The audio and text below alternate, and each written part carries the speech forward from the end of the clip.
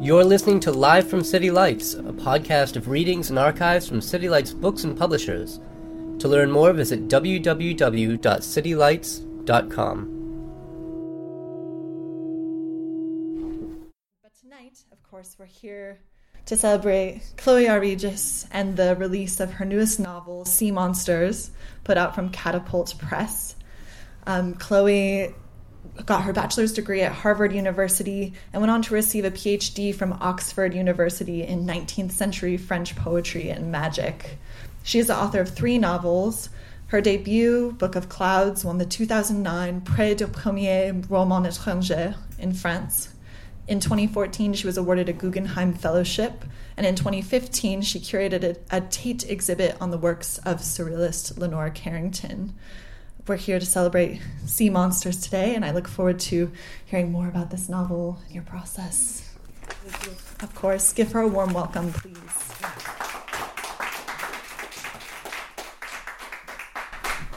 Thank you all for coming. So I suppose I'll read the opening and then I'll speak a bit about the book. Imprisoned on this island, I would say, imprisoned on this island. And yet I was no prisoner, and this was no island.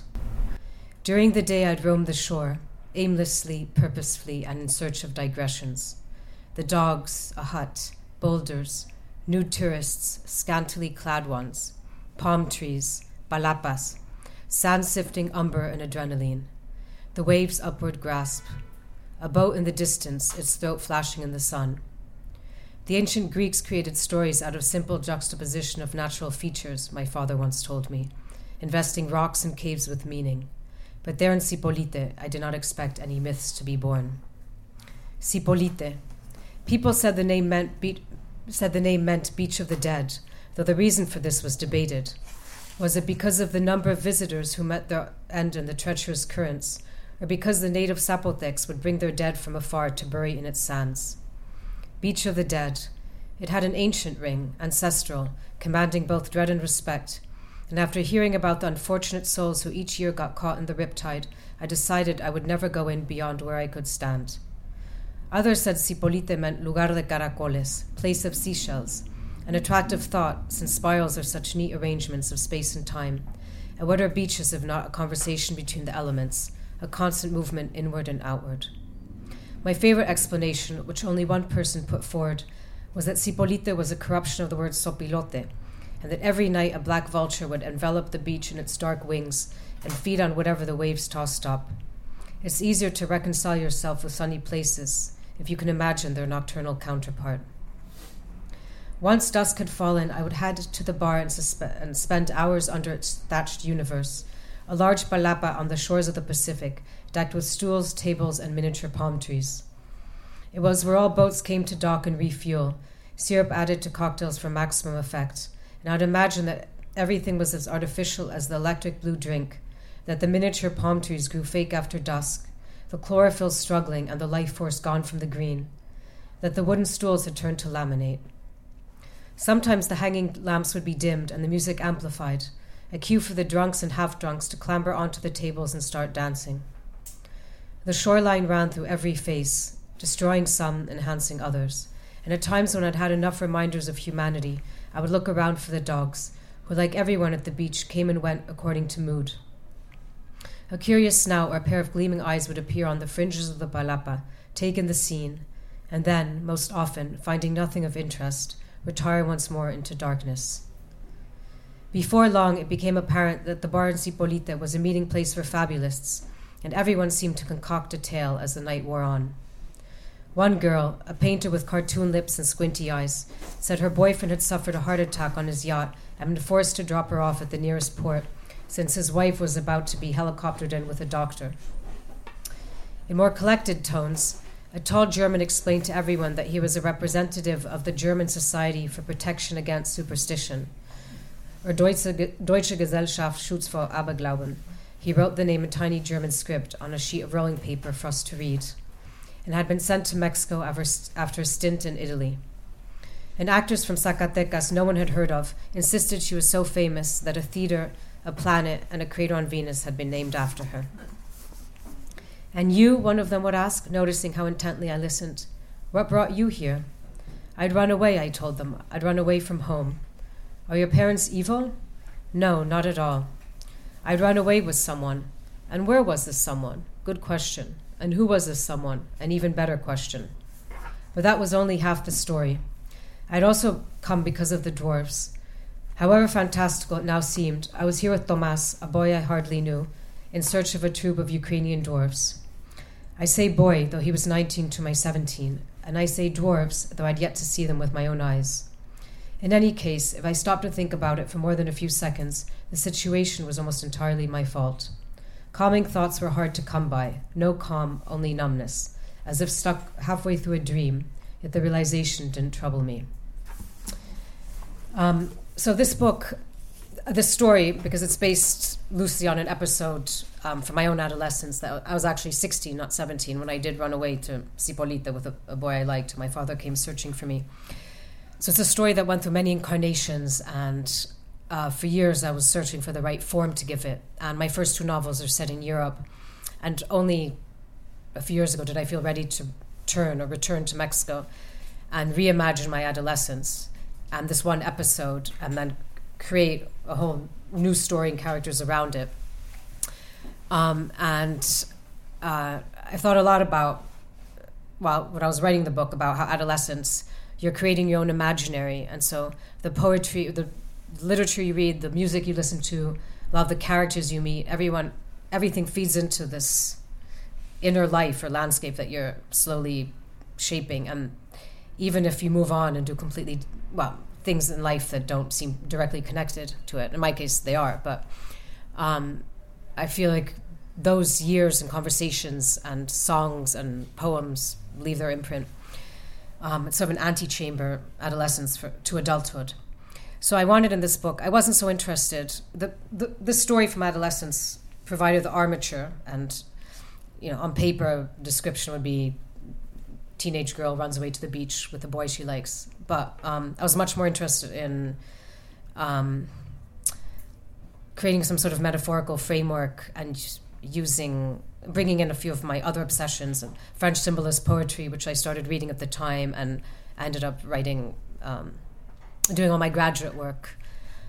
First my master's on Baudelaire and the Night, and the Nocturnal, and then she mentioned my dissertation on 19th century poets and magicians. But so what was the challenge, but also much more interesting, was to write a book that, as its point of departure, took this story and then folding in a lot of subsequent interests of mine, but always returning to the songs and the poems that have haunted me since that era. So I guess what I'll do today is just choose a few passages and then preface them or say a little about them afterwards. I guess I can go in order. The book loops back and forth between beach and city, and I wanted for it to almost to be quite fragmentary and to follow sort of tidal rhythms and that mirror her own oscillation, because she ran away, and then occasionally she thinks back on her parents and feels guilty, and then she puts those thoughts to the back of her head and tries to immerse herself again in the present. So so the form is quite fragmentary. But I will... So her father's classics professor, and Baudelaire is one of the lodestars, and has been ever since, I suppose. So one day in French class, Mr. Berg asked us, that's her favorite teacher. One day in French class, Mr. Berg asked us to choose a Baudelaire poem to analyze. As he spoke and wrote Baudelaire's name across the blackboard, starting straight but ending obliquely, I began to feel as though recently I'd been wandering under a distant star. That evening I leafed through Les Fleurs du Mal, alighting on different poems, trying to decide which to spend time with. But once the book fell open at Un Voyage à Cythère, Voyage to Cythera, I knew my attention would remain there. How did I know? Because Cythère was Cythera. It was one and the same place, that small legendary island off the Peloponnese that had caught the imagination of many painters and poets, and, more importantly, of my father. I didn't know which I preferred, the cackle of Kythera or the sorcerous sea of Cythera, but in any case, both designated the alleged birthplace of Aphrodite, or at least one of her birthplaces, since the exact site, like so much in myth, was contested. In the opening verse, the poet's heart is swooping about like a bird, free and happy around the rigging, but soon that buoyant spirit gets ensnared in gloomy pessimism, and the poem ends with the macabre image of the sacrificed poet hanging from the gallows. It may start with a ship setting under cloudless blue skies, but the truth, at least in my interpretation, was that the poem's heart was a carbonized black, and Kythera a somber rocky place where dreams got dashed against its shores. When I told him which poem I'd chosen, Mr. Berg said I'd made a good choice, and then, cryptically, asked me to bear in mind that events were the mere froth of things, and one's true interest should be the sea. The sea. Up until then, my father's only way of interesting me in the ancient world had been through shipwrecks. That was how he drew me in, made me feel occasionally connected to the ancient. Me, I preferred the modern, whatever it was exactly, and although I listened as diligently as I could, I tended to drift off before long. Aeschylus and Sophocles had failed, so had Lucretius. Descriptions of pillar and tree worship in Mycenaean times. The spring configuration in ancient Chinese locks. Even descriptions of the design of chariots in ancient Egypt, the poles and the axles dismantled at the funerals of pharaohs in order to negotiate the narrow corridors of tombs. Facts gleaned from conferences rather than from the books in his study. Print couldn't keep up with advancement, in his words, of historical minutiae. With my mother, conversation was open and emotional with little withheld, but with my father there was a constant search for paths of communication that led away from ourselves.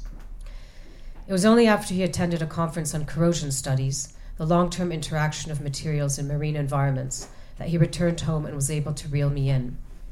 He began by telling me about a metallurgical report someone had delivered concerning a section of corroded candlestick from the Gilt Dragon, a 17th century Dutch vessel that had struck a reef and gone down off the coast of Western Australia. Interesting, yet not enough to last for more than one meal. But he then moved on to something more thrilling, enlivened by much more detail. Shipwrecks fall prey to all sorts of appetites, he said. The appetite of salt water, the appetite of sea creatures, the appetite of time. In the Mediterranean, there are three main saltwater macroorganisms that share a fondness for ancient timber: the shipworm, the wood pittock, and the marine gribble. All three contribute to the stratification and contamination of the wreck. These marine borers are able to endure even the harshest conditions and can adapt to nearly every depth. Water temperature and salinity are their main gauges. Marine gribbles, more sonorously known as limnoria, tunnel into the wood in pairs, with the female forging ahead. Sharp-clawed and seven-legged, they are found in most marine and brackish waters, often present in large numbers. The channels they create run parallel to the surface of the wood and tend to communicate, rendering an infested vessel even more vulnerable to corrosion. Though they roam freely, gribbles have hermit-like instincts, and they are loath to leave once they're ensconced in the burrows they've created. Why move home when you have a roof and an endless supply of wood, peace, and quiet? The shipworm, meanwhile, is a bivalve mollusk without shell or gender that changes sex as it grows. Also known as the termites of the sea, shipworms are less enduring in appearance than gribbles, with long, slender bodies and heads that resemble gaping mouths in service of an insatiable appetite that incessantly combs the water. Their bodies become longer as they burrow, leaving a calcareous deposit in their wake. And finally, the wood pittock. Unlike the other two, the pittock is unable to digest cellulose. It seeks out wood not for nourishment, but as protection from whatever dangers the sea may present. Its burrows are shallow and spherical. It attacks in big groups. Like the shipworm, the pittock is bisexual and similarly content to remain in its chambers once satisfactory lodgings have been found. The job of these organisms is made easier and the yielding of submerged wood therefore swifter, thanks to the handiwork of two microorganisms, fungi and bacteria, who break down the tissue before the others come to dig their channels. Along with this array of wood-boring creatures and their lesser counterparts, wave action adds to the process of demolition. The movement of water, as well as the movement of the seabed as the sand shifts and resettles, furthers their toll on the sunken vessel. How to ignore the tragedy of the wreck, like that of a carcass in a wildlife program, no longer breathing yet under continued assault. Once the mortal blow is dealt, a host of scavengers moves in. But I also cheered for these aquatic hermits who had found a home. Listening to my father describe the scenario made me feel I had access to something vertiginally distant and mysterious. And of the various wrecks he mentioned, his favorite, and soon mine, was that of Antikythera, which had lain at the bottom of the ocean for 20 centuries. For 20 centuries, the ship and its contents had remained at the mercy of tides, currents, organisms, and upwellings. For 20 centuries, they lay silenced. So she's haunted by these processes of decay and ancient shipwrecks.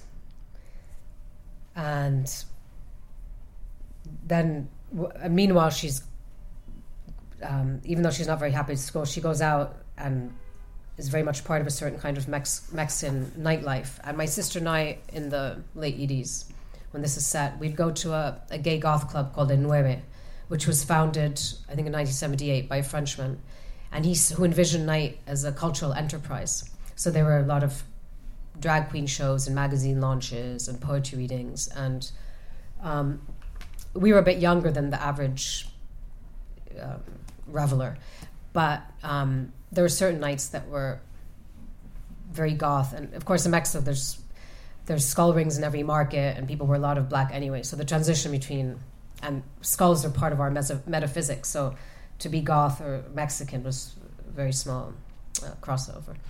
But we would go to El Nueve and meet all sorts of characters, and some of them made their way into the book. And there's one whose name I've changed, but it's often the secondary characters who are very elusive and mysterious, whom you never know well, who decades later somehow return and take hold and are easier to write about often than people one knows well. So this is a night out in Mexico City, and has echoes of the sea.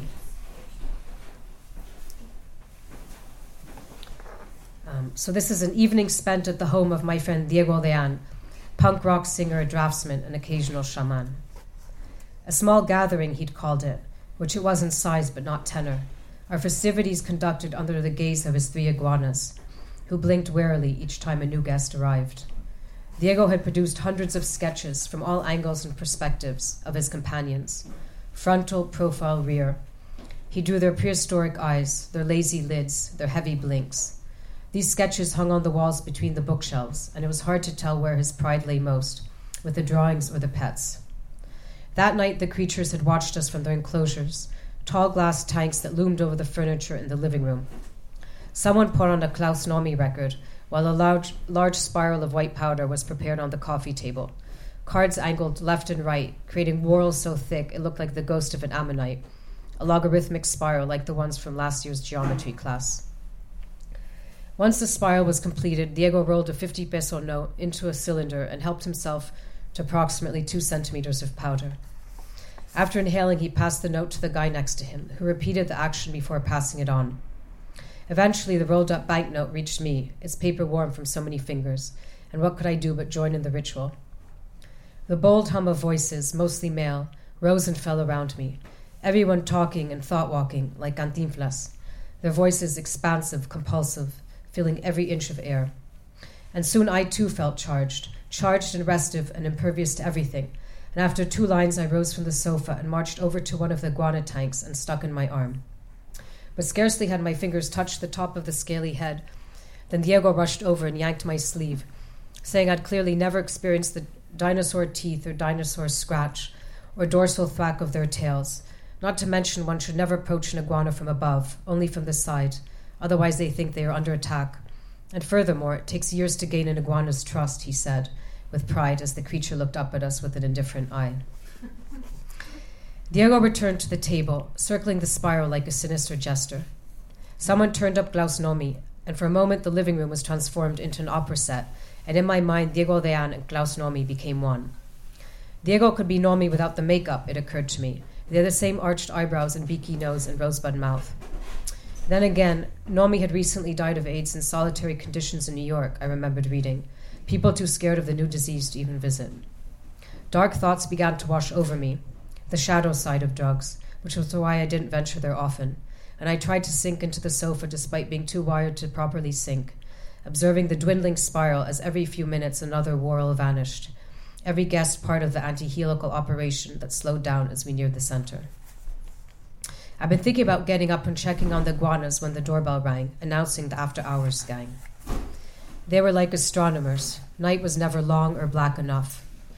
First there was Sera, who with his 1940s suit and ruddy cheeks and greased-back hair reminded me of a wind-up doll, and his sidekick El Chino, who lived with his pet canary, Juan el Ciego, blind since birth, for whom he fashioned nests out of discarded shoulder pads. And El Chino's older girlfriend, Lorita, a tense woman in a purple jacket who had a habit of finishing other people's sentences. And last, El Pitufo, a coke dealer who wrote poetry. People listened to him recite his latest poems in exchange for free samples, and the more they consumed, the better his poetry sounded to their ears. He longed to be taken seriously, but when people saw him, all they could think of was fine white lines.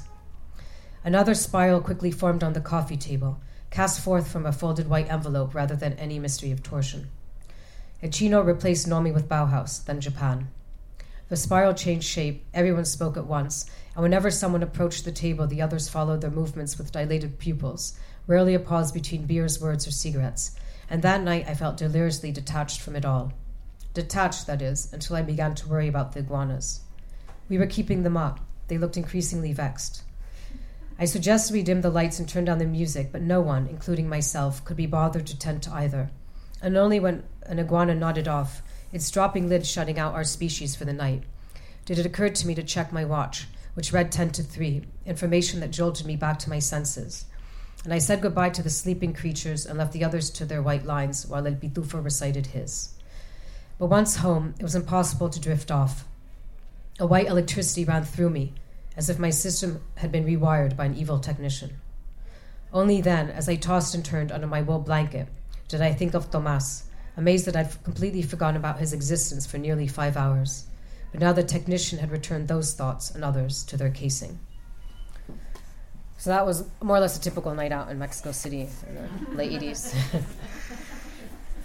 And then, so this, my young narrator, she runs off to the beach with the boy, and in real life, it was the boy I liked to ask me, but in the book, I very much wanted the young woman to have more of a sense of agency.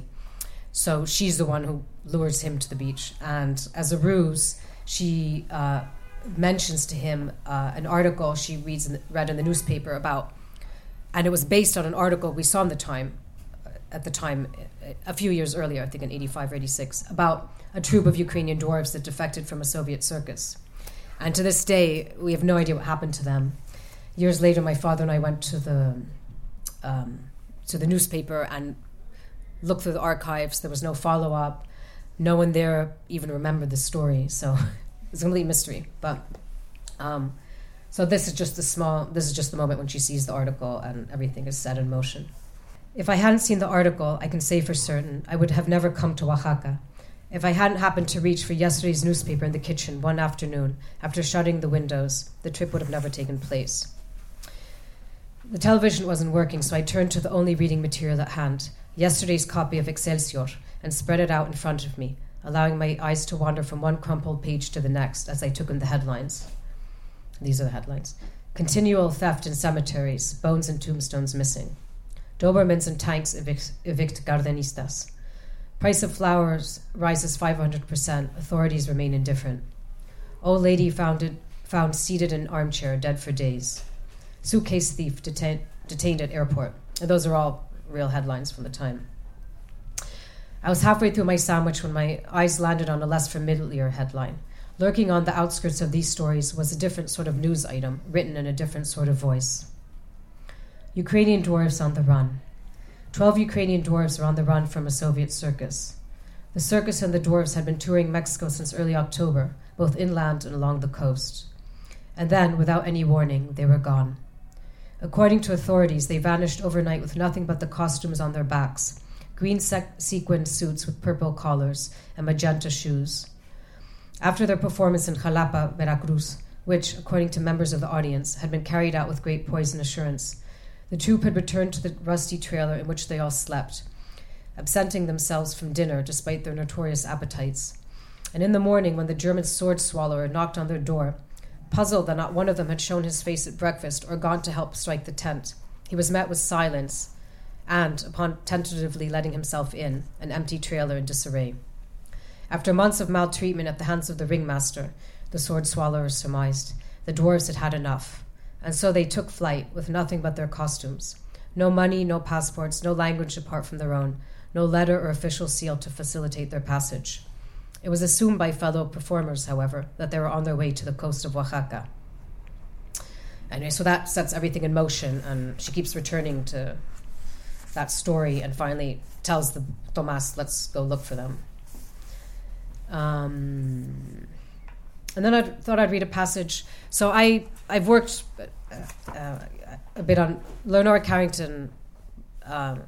Spent the last 6-7 decades of her life in Mexico City and was a family friend, and so I ended up later writing about her work and guest curating an exhibition of hers.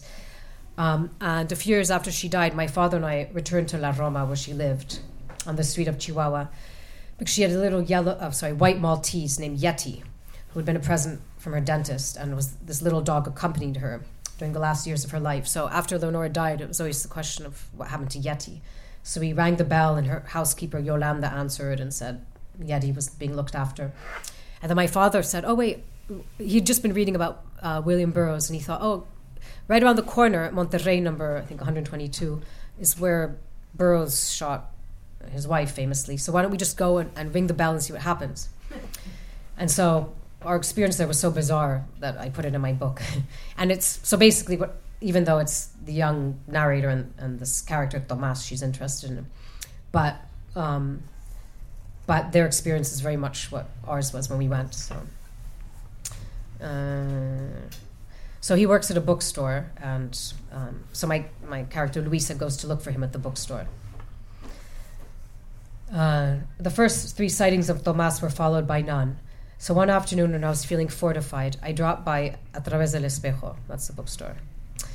As much as I liked the idea of it, I didn't go there often. The place was topsy-turvy, with erratically packed shelves and signs in different languages and piles of books rising from the floor to the height of children.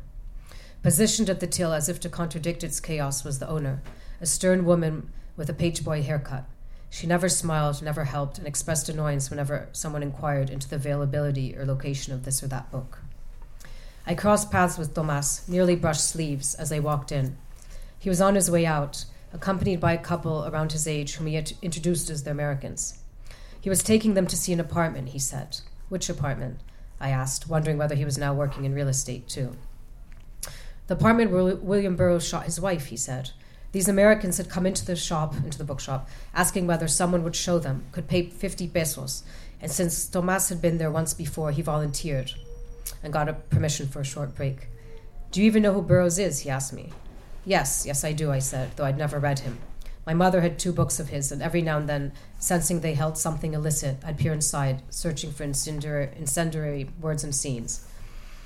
Moments later, I was walking down the street with Tomás and the 2 Americans. The girl, chubby and snub-nosed and exuding an impressive confidence, the boy somewhat timid and half her girth. Tomás led us to the corner where Chihuahua meets Monterrey, paused, then turned right on Monterrey and stopped in front of number 122, a gray building with a black door. It opened with a push.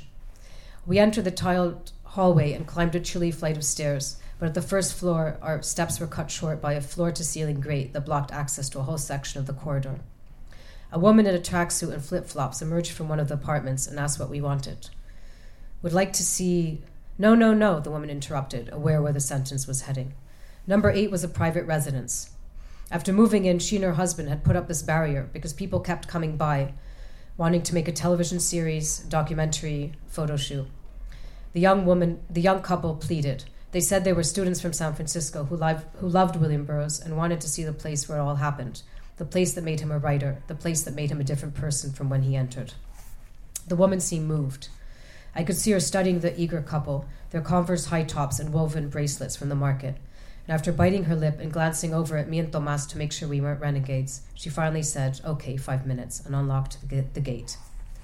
As far as I could tell, her home contained nothing foreboding, apart from the walls being decked in Christmas decorations, with pots of poinsettia on the sills. It It was unclear whether these were left over from the previous year or put out a few months early. The windows of the apartment looked onto an interior courtyard whose upper tiers were crisscrossed with laundry. The woman's husband surfaced from a side room. His jeans were fastened with a string, and he spoke and moved in stutters as if he'd suffered a stroke. His wife told him why we were there, upon which he sighed, especially when the young Americans asked whether they knew where in the flat it had all happened. There seemed to be many spaces, and they wanted to know which held meaning. The woman pointed to a piano in the living room, an old piano covered in doilies, nearly 80 years old, she said. No one had ever played it, but in its spot the lady was shot. With forensic hunger, the American boy began to circle the piano, as if the instrument had absorbed some of the drama from 37 years before, and started taking photos from different angles, his camera clicking loudly each time he pressed down on the button and wound the film. As he took pictures, the woman positioned herself in front of the piano, and her husband stuttered over to the arch dividing living room from dining room, and solemnly announced that here was where Burroughs himself had stood, under the arch, and taken aim. Husband at one end, wife at the other, face to face. All movement halted as they set up the scene. Despite their earlier protestations, I had the sense they had done this before, inviting friends over to pantomime the famous incident that had taken place under their roof. The seconds passed, taut and bizarre, as each of them stood in their places. I sensed I was being watched. Tomas was staring over at me, his lips curled and eyes slightly narrowed. I wasn't certain how to meet the expression, so I smiled, but since his lips were already curled, I couldn't tell whether he was smiling back. Well, he must be, I decided. Perhaps he was thinking what I'd begun to think, that this was a space of couples, first Burroughs and Joan Volmar, then the married pair who lived there, and the young Californians, and now Tomas and Luisa. 3 couples, albeit one deceased, and us. Different portraits of modern coupledom. Story of an afternoon with piano and couples. Tomas returned his attention to the husband and wife, who continued with their pantomiming as the rest of us stood quietly in our places. After a minute or so, the American girl, now pale, brought the session to an end. Well, thank you. I think we've seen enough, she said softly, her hand tightening around her bag strap. It'd been too much, I sensed. She'd gotten more than she'd expected. Thank you, we echoed. The man waved from under the arch, but his legs stayed rooted, unfreed from the spell. His wife accompanied us to the gate. On our way out, I noticed there was the rest of the building, rather than the apartment itself, which seemed to hold something of that unfortunate past. The hollowed steps, the cold blue shadows of the stairwell. I was eager to return to the street, but Tomas insisted we have a quick look at the patio at the back, an outdoor space enclosed by 4 high walls, home to a Calorex boiler and a black door lying horizontal. It wasn't the original from 1951, but one of many reincarnations, Tomas explained. The past 10 doors had been documented over the years by a fan. Up above, I glimpsed a patch of blue beyond the hanging laundry and walls of blistered plaster, beyond the pleated curtains flapping in the windows like women's nightgowns pressed against the sills, restless and billowing and ready to leap out into this domestic void of the inner courtyard. In silence, we headed back toward the street, through the corridor where light bled around the rim of the front door and pooled into long white bars on the floor tiles. And it was there in these communal spaces that one felt captive to the building. But anyway, Mexico City is full of these places, and also imprints of emigres who spent time there and had quite dramatic experiences. I don't know, shall I read one more? I don't know, or ask questions? Or... Read one more. Okay. I haven't read anything from the beach yet. Maybe I'll read just something from the...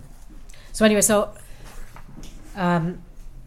during adolescence, it's, desire is very mobile, and it's constantly attaching itself to new subjects.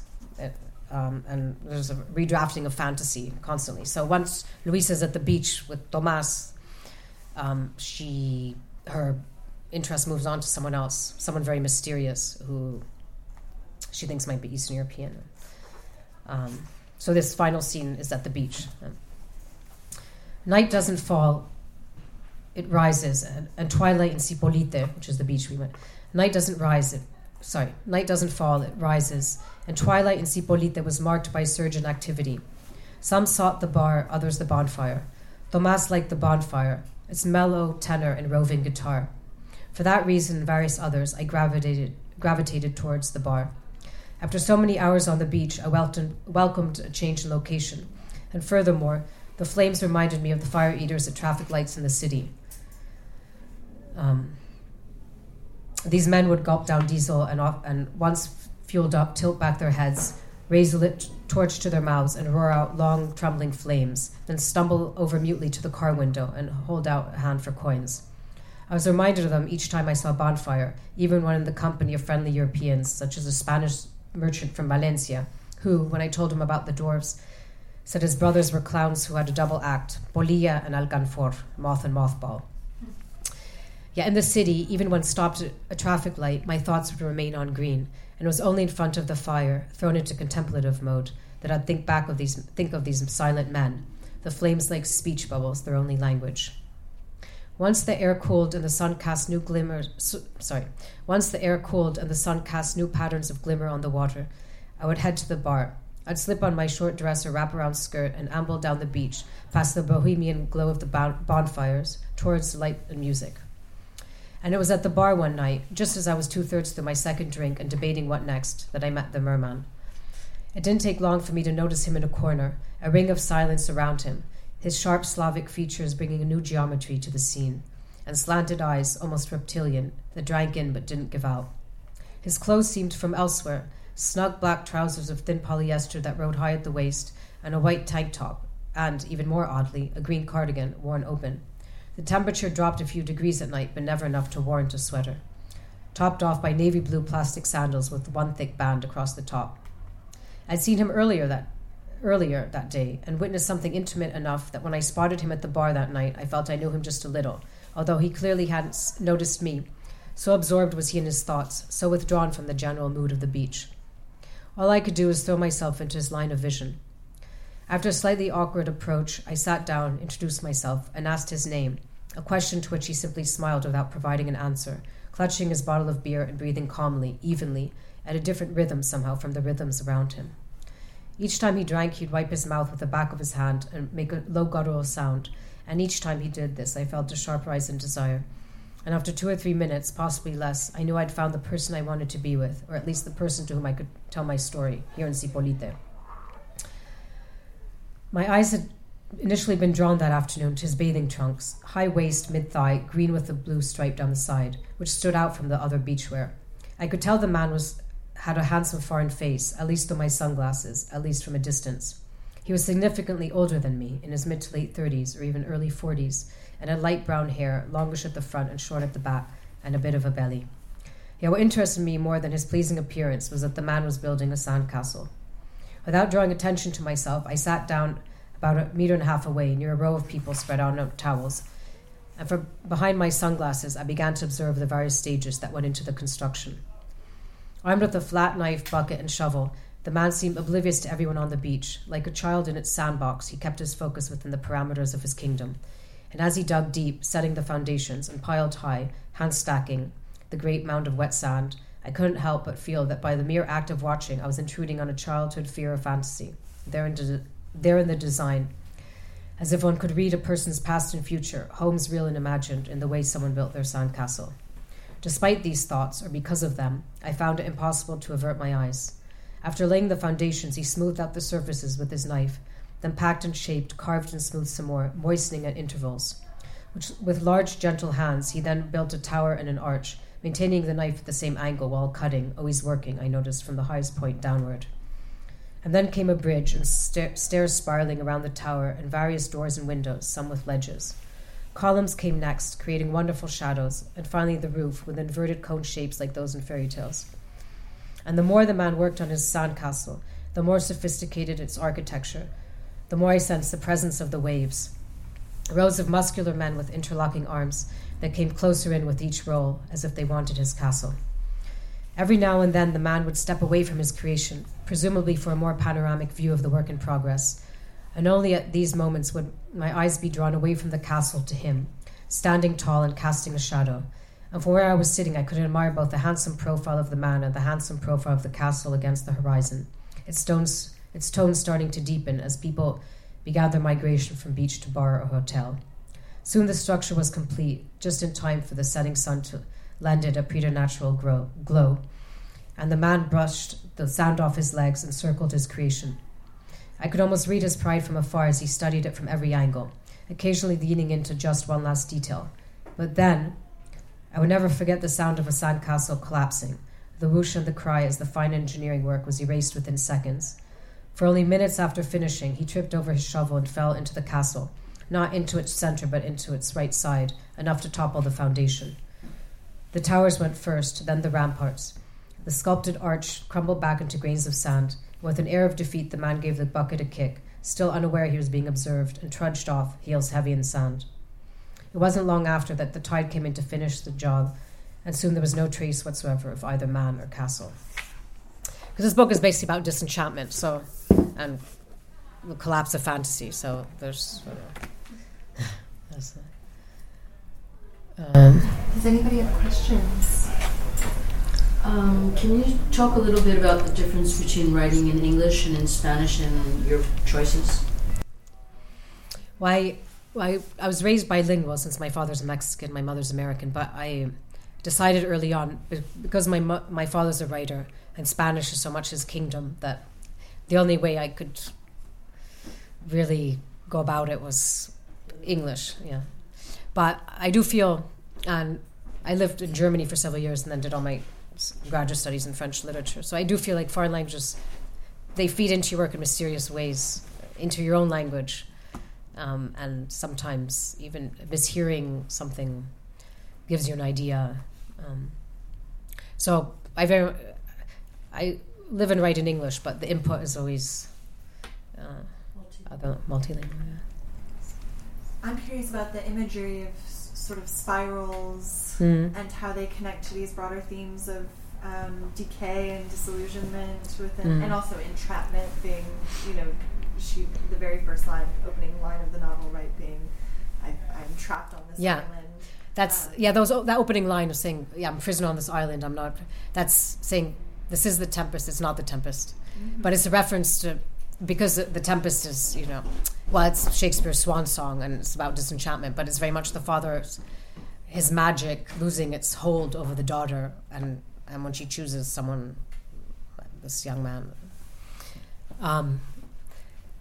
And at home they have an aquarium, so it's also that sense of, which is a very fragile ecosystem, and everything has to be in balance. And so, but yeah, the spirals, I guess, also mirror that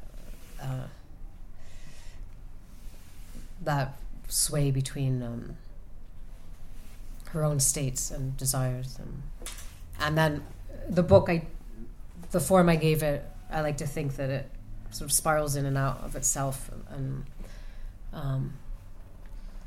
that's only a very late stage, I think, when one is writing, that you realize that less consciously you've been,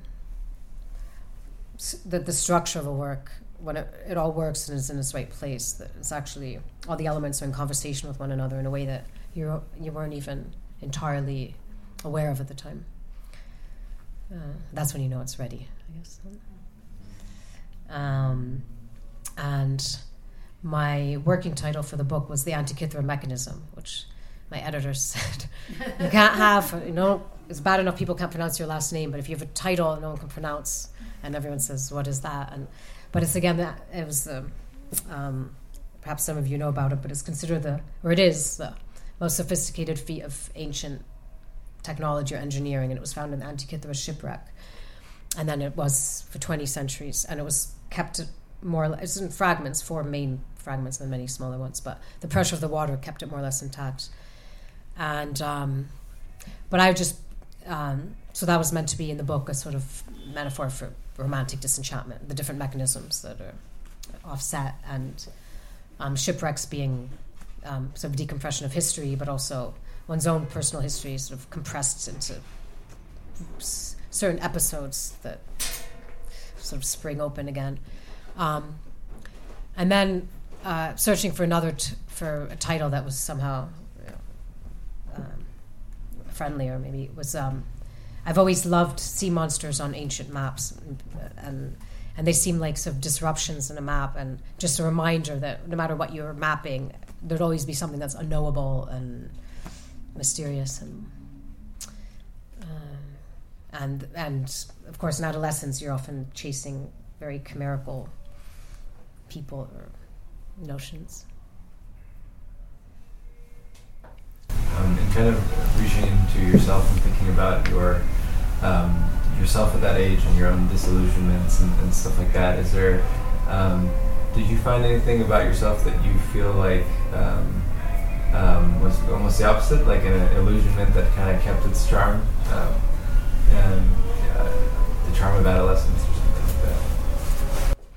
I think the music I listen to a lot, which I allude to briefly but I recently wrote an essay for Granta called The Tension of Transience, and it was about being in Mexico City and listening to a certain kind of music and this goth club we used to go to, and thinking how and what the lure was, and why I listened to that sort of music and not other kinds. And it had a certain theatricality or theater to it, goth, and then everyone getting very dressed up. But also there's something very Baroque about it, and the syncretism between pre-Hispanic and European cultures and subcultures. And Klaus Nomi, whom I mentioned in the book, was trained as an opera singer, and a German, and then he sang, I don't know if any of you are familiar with his work, but and Susie and the Banshees, Nick Cave, are the more familiar singers, but with a certain tension of the fugitive, a sense of the fugitive that I guess one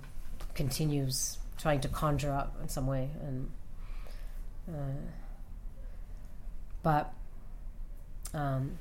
and there's one line in the book that I realize could be the description of even my academic work, which is that the Nueve drew those of us who preferred European moonlight to the Mexican sun, and I still realize that that's what I'm somehow more drawn to. Any final thoughts from yourself about any closing takeaway?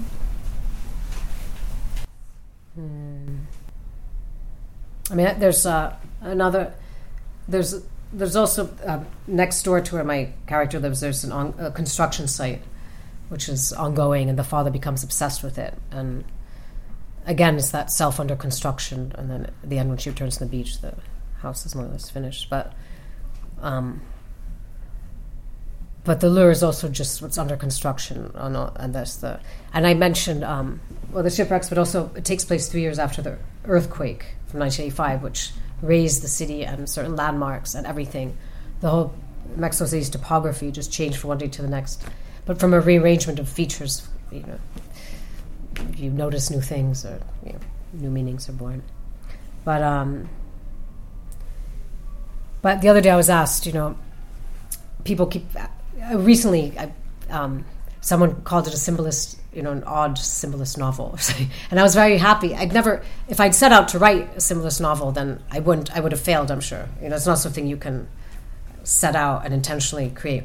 But I was so happy, and I just thought about it, and I thought actually, and it made me realize that those poets I read, my father, before running off to the beach, I was very shy and bookish and obedient, and I'll usually stay home, especially my early adolescence, before my sister and I began going out and reading Hölderlin and Novalis and Baudelaire, Nerval, and I see now that the way I go about every book is I have a handful of themes I want to explore, and the challenge is just, what I said earlier, I think, is creating this metaphorical framework where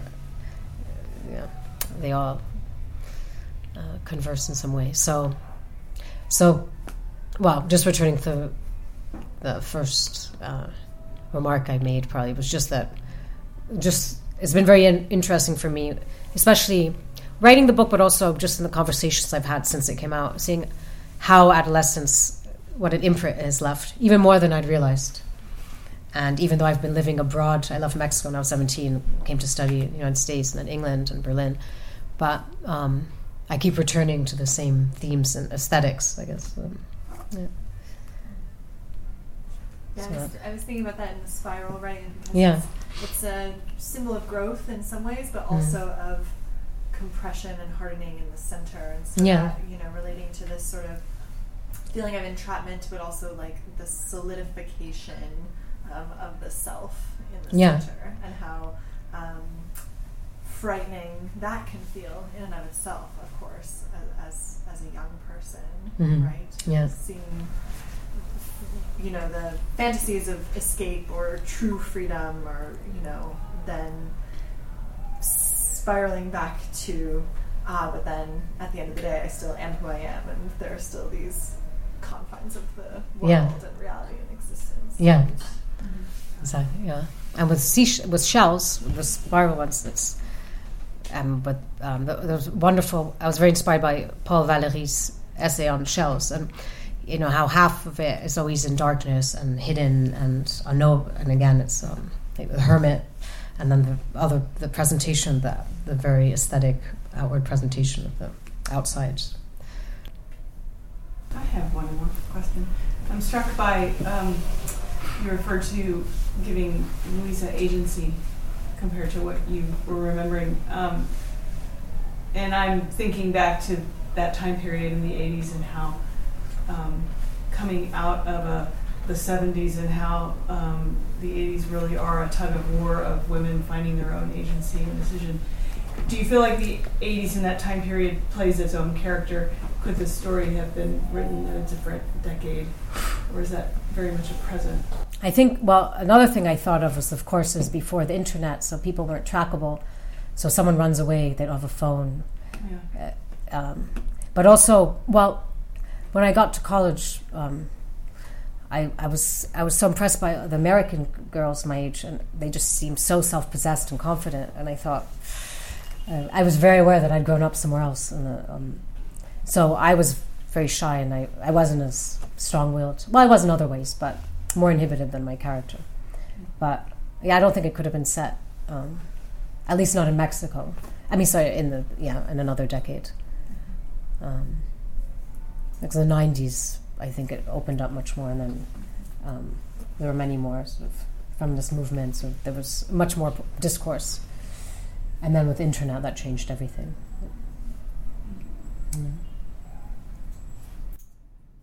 Well, thank you so much. Thank you. Thank you for coming. Thanks for listening to Live from City Lights, a podcast from City Lights Bookstore and Publishers. Our theme music was provided by Axolotl. All City Lights events are free. To see upcoming events at City Lights Bookstore in San Francisco, check out www.citylights.com/events.